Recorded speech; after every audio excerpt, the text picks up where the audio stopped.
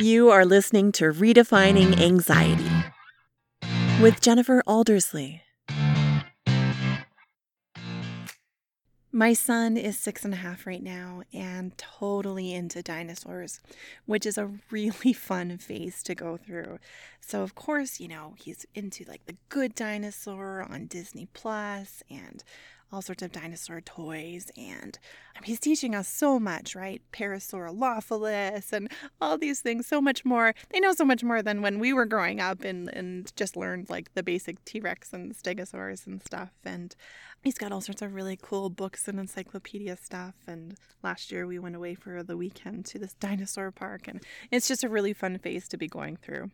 And I saw on Apple TV that they have this show called Prehistoric Planet. And it's done in the style, it's CGI, of course.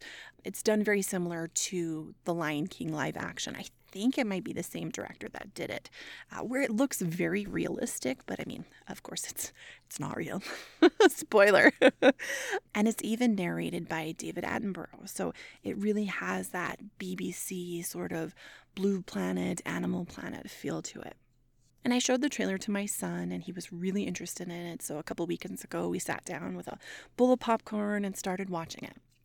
One of the first scenes was a T-Rex swimming across this body of water to get to this island to be able to get some food.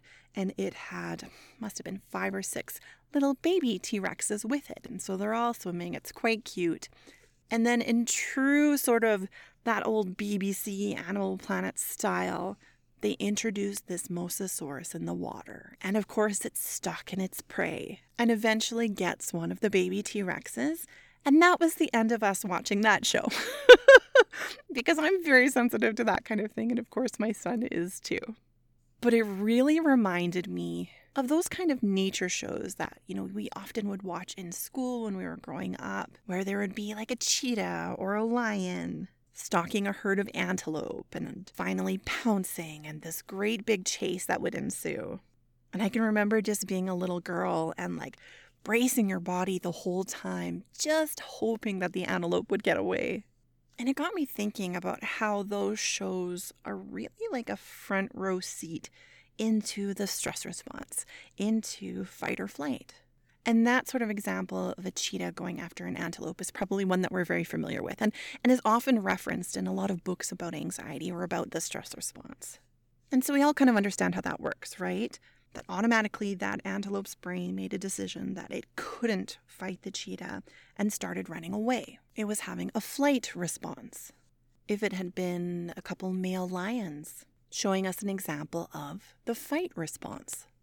And then often in those kind of shows, particularly when we would have that cheetah chasing an antelope, and it was just about to get the antelope, we'd see that antelope fall and play dead, showing us the freeze response. And I don't know about you, but the joy of when that cheetah would let down its guard for just a minute, and that antelope would get up and take off again, right? Tricking that cheetah. Every situation in the wild, of course, looks a little bit different depending on the animals. But something that they all have in common that you would never see in a million years is that animal having a stress response and then sitting down to do some deep breathing, right? Taking a minute to meditate. I mean, that would make a really interesting documentary. You see this cheetah stalking an antelope, and then it sees it, it notices that it has that stress response, ignores it, and then sits down and just starts to breathe. And of course, we wouldn't see that because that's not what our stress response was designed to do. But in the sort of self-help anxiety industry, that's often given as a solution for anxiety and panic. And we can really learn a lot from our fellow animals. And before I get further, let's throw a bit of a caveat in here that I'm a big fan of belly breathing and meditating. Meditation has been proven to lower the reactivity of the stress response after 8 weeks of continuous use in so many beautiful studies. It can help improve focus and do so many wonderful things. But we need to make sure that we're using the right tools at the right time. And meditation or stopping to take a couple deep breaths when we have a stress response, it's not the right tools. we always need to have a physical response to a stress response. And then we do rest and regulation afterwards. Now, that physical response doesn't have to be like running hills or dropping and doing 100 burpees. We don't have to run miles and miles like maybe the antelope would. Many of us with anxiety feel more anxious with intense exercise because those feelings that we get from intense exercise, like an increased heart rate, like increased breathing, feel very similar to how we feel when we have a panic attack. But we do need to have some sort of physical release to be able to complete what's called the arousal cycle. And I'm going to give you some examples in just a few minutes. But let me explain what the arousal cycle is and how our bodies were designed to deal with stress. So the arousal cycle starts with some kind of stimulus or some kind of challenge. Our body alerts to that, and we experience fight or flight. We then address that challenge, and then we rest and return to equilibrium. So let's use our antelope friend in this example. So the stimulus or challenge could be that they hear the sound of a predator close by. That cheetah is starting to stalk them. They can hear some rustling through the grass, and they look over and they see it in the distance. Then the body alerts, right? It decides fight or flight. So in this case, the antelope's going to know, I can't fight a cheetah, so I'm going to run away from it, right? Flight. Then it addresses the challenge. It actually runs. It does something with it, right? We said it's not going to sit down and take a couple belly breaths. It addresses the challenge. And then once it gets away, and it's always going to get away in my version of the story, it goes and rests and returns to equilibrium. So the arousal cycle completes. Now, of course, the type of stress that we experience as humans is very different than animals. But it didn't always used to be, and our stress response just hasn't adapted. So what we end up in is more often referred to a trauma cycle, where we still have that initial stimulus or challenge. Our body alerts, right? Fight or flight. But we don't address the challenge. We don't have that output. And our system often becomes overwhelmed and freezes. So that arousal cycle doesn't get completed. And instead we end up with that stored energy in the body. So let's use an example of stress from modern life. Say you're in a meeting at work, and maybe you have a really awful boss, and he singles you out and says something really rude to you in the middle of the meeting. You experience a challenge. So the body is going to alert. You're going to have a stress response. But in that sort of situation, you're not going to get up and run away, even though you might want to.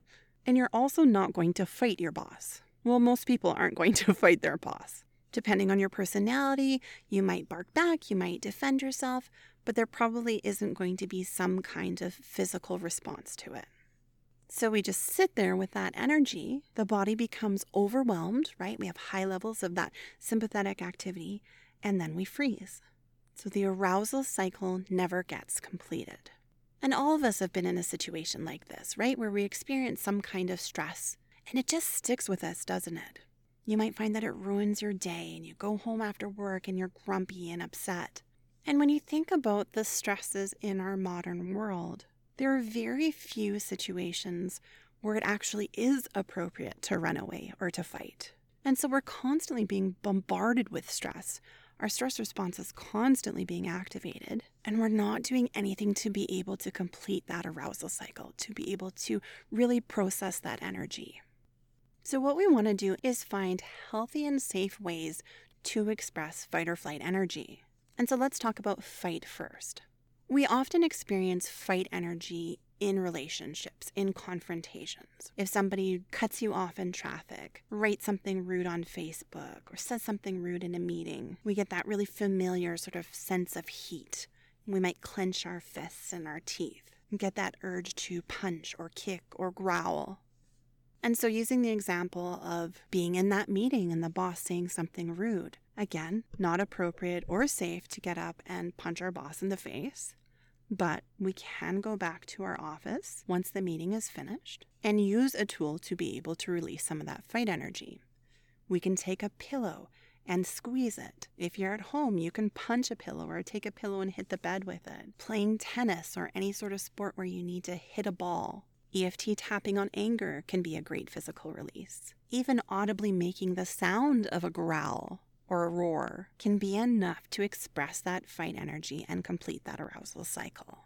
If you're experiencing flight energy, a great way to help to get some of that out of your body is to shake your hands and then your arms and your legs and your feet. Again, EFT tapping can be great for flight energy. Certainly, if you're able to, any kind of exercise, whether you are doing some jumping jacks, even brisk walking around your kitchen, we're looking for a couple of minutes of some kind of physical response. And then as the body begins to return to equilibrium and rest, we can take a couple of deep belly breaths. We can use a containment pose like a self-hug or hand on heart, hand on stomach.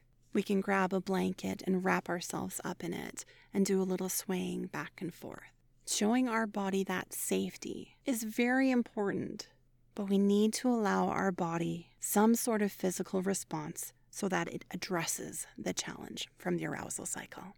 So to recap, belly breathing, wonderful. It's great to do throughout the day, taking a deep breath in through the nose for a count of 4, and then a breath out through the mouth for a count of 6 or 8. Breathing into the diaphragm. It's activating the parasympathetic nervous system, helping the body to calm. Great tool for at the end of an arousal cycle or throughout the day just to send your body those little messages of safety. Meditation, wonderful tool. Again, when we're talking about anxiety, especially because it's been proven to lower the reactivity of the stress response when done consistently. So adding it into your daily practice, 15 minutes a day, but not as a solution for when we're experiencing anxiety or panic. There are a lot of really wonderful tools out there. We just need to make sure we're using the right tools at the right time. So what I suggest getting in the practice of is when you feel yourself having a stress response, asking yourself if you're experiencing fight energy or flight energy.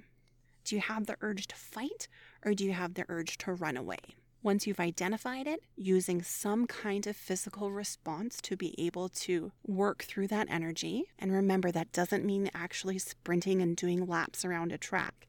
It can be as simple as sitting down and shaking out your entire body for a few minutes. And once you've had that physical release, then taking in a few deep breaths, adding in a containment pose that feels good, and reminding yourself that you're safe. I hope that this was helpful. If you have any questions, feel free to email me at jen@holistichope.ca. You're also welcome to visit our website, holistichope.ca. There is a free training that you can sign up to on the homepage of that site. And we'd also love to have you in our Facebook community, the Holistic Hope Anxiety Community. I hope you have a great week, and we'll talk to you more soon.